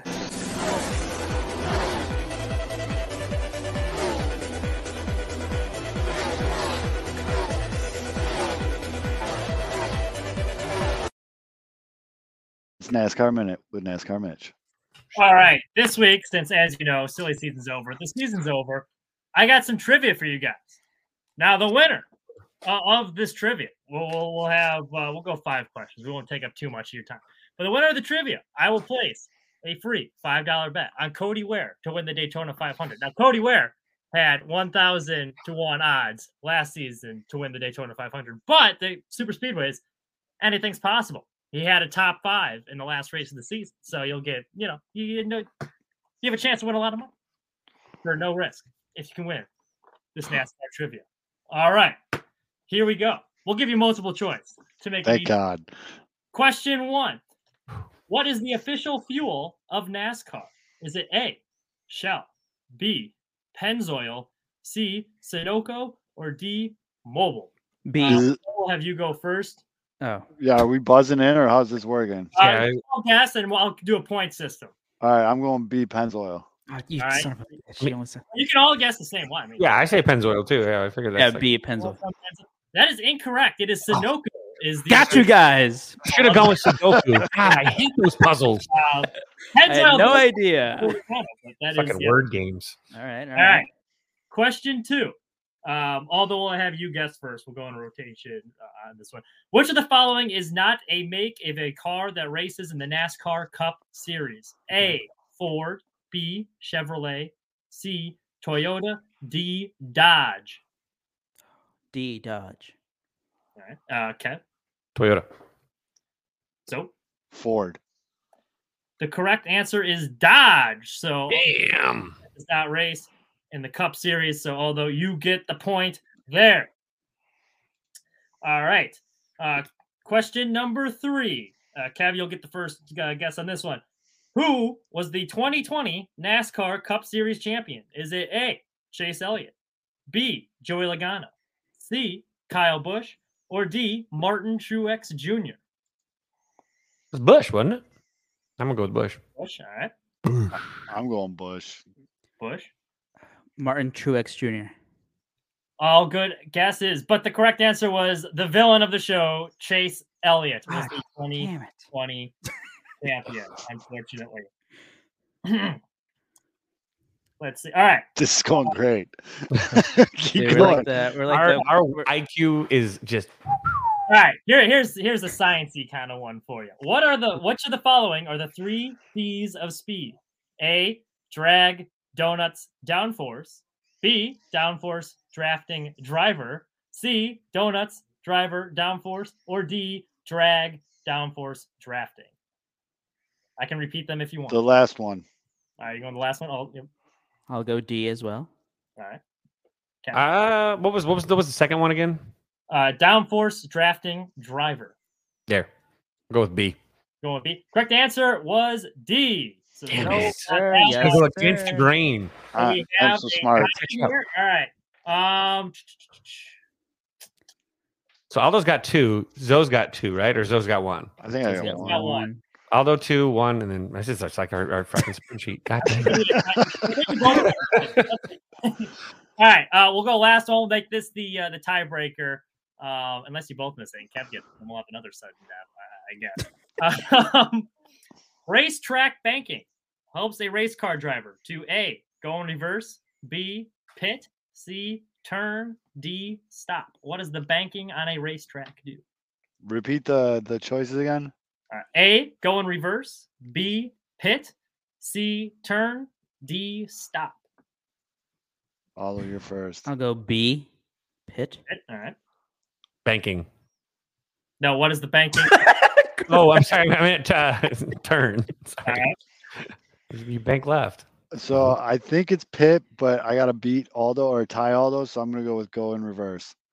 The correct answer was turn, so we got to go to another. There you go, Kevin. Yes, everyone is tied at 1. All right, let's Coming see. for you, Quaid.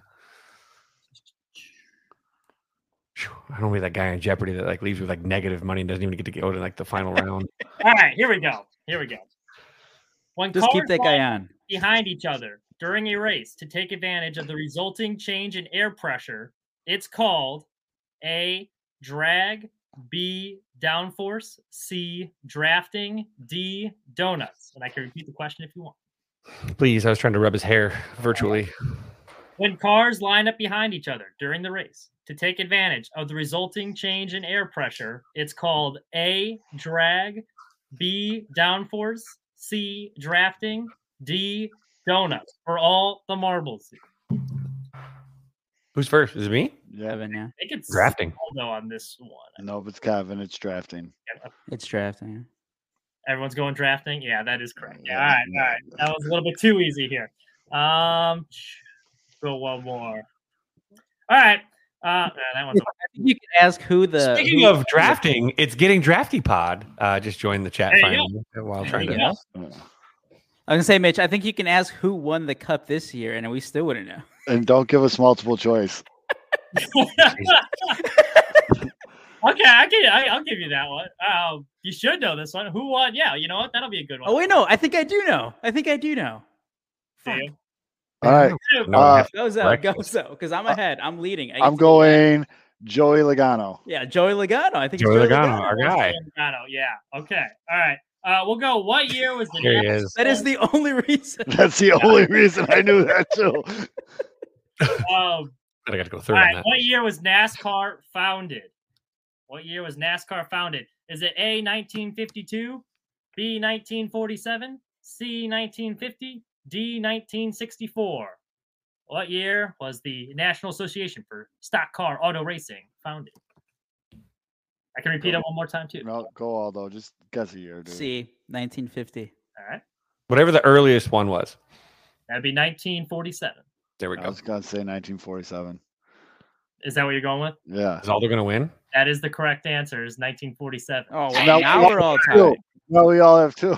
Now we're all tied. There's one more on this sheet, but it's pretty easy. I would hope. Great tiebreaker. This is a good finish. I'll give it to you guys. I guess between you two, I guess the tiebreaker. No, it's all three of All us. three of us have two. Oh no, that's two. Yeah, Oh, now we all. Yeah, all now right, we all. my have- bad. My bad. All right. They're 3 wide down the stretch. This is. We'll go to. We're rubbing. Here's my first tiebreaker. No multiple choice on this one. You just gotta name the guy. So far. Who I got to go first. made the number 3 car famous? Who was the driver of the famous Dale number? Earnhardt. Got one for Dale Earnhardt. Yeah, I should get it. I'm the one who answered first. It is Dale Earnhardt. It is Yeah. Dale Earnhardt. Okay, what number car 8. did his son drive first? Budweiser 8. Budweiser 8. Jesus. Yeah, Aldo. Budweiser 8. All right. After he drove the 8, he switched cars to a different number. Mountain Dew. No, not Mountain Dew. But what number was the car? He did drive the Mountain Dew car. 88. Yeah, I think we're gonna have to give this to Aldo. He's You have something pulled up? I guess I watched NASCAR like in middle school. Yeah. These are my prime. Get off NASCAR that watching. era of NASCAR, dude. all right. Fair enough. All right, we'll pull up the last. Let's see. Was it not Mountain Dew? Damn. There was Mountain Dew. He just had a different car number, right? What stadium did they have the first race of the season in? Not Daytona. They called it the Clash. They have the Clash every year. It was in a famous stadium. For the first time NASCAR has ever raced in a stadium like this before. Can you name that stadium?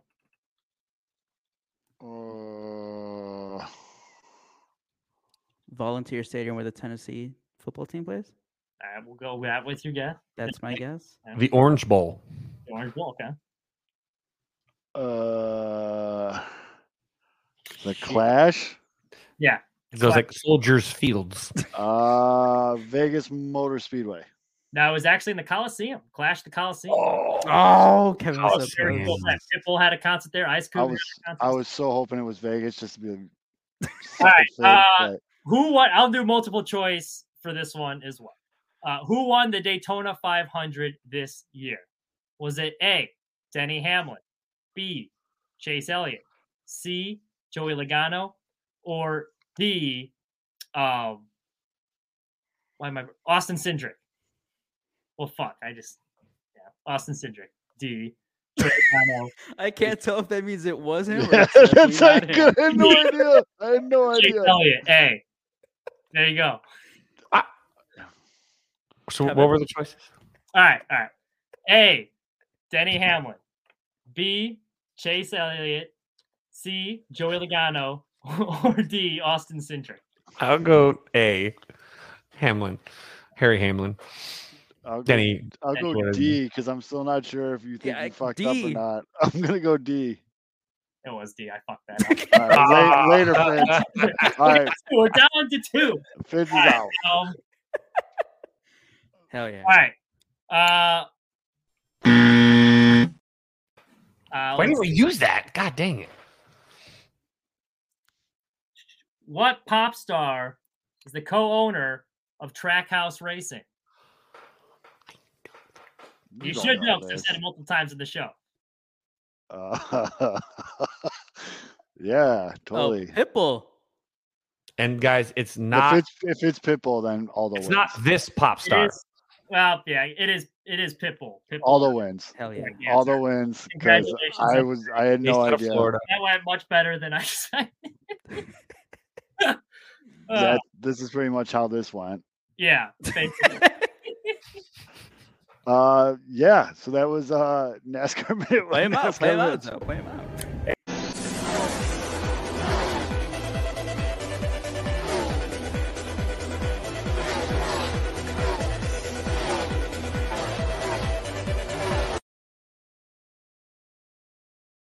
I'm pretty sure you did not anticipate us going that many questions deep. I did not. No, I had like 7 questions. I didn't even think we need the full 7, but yeah.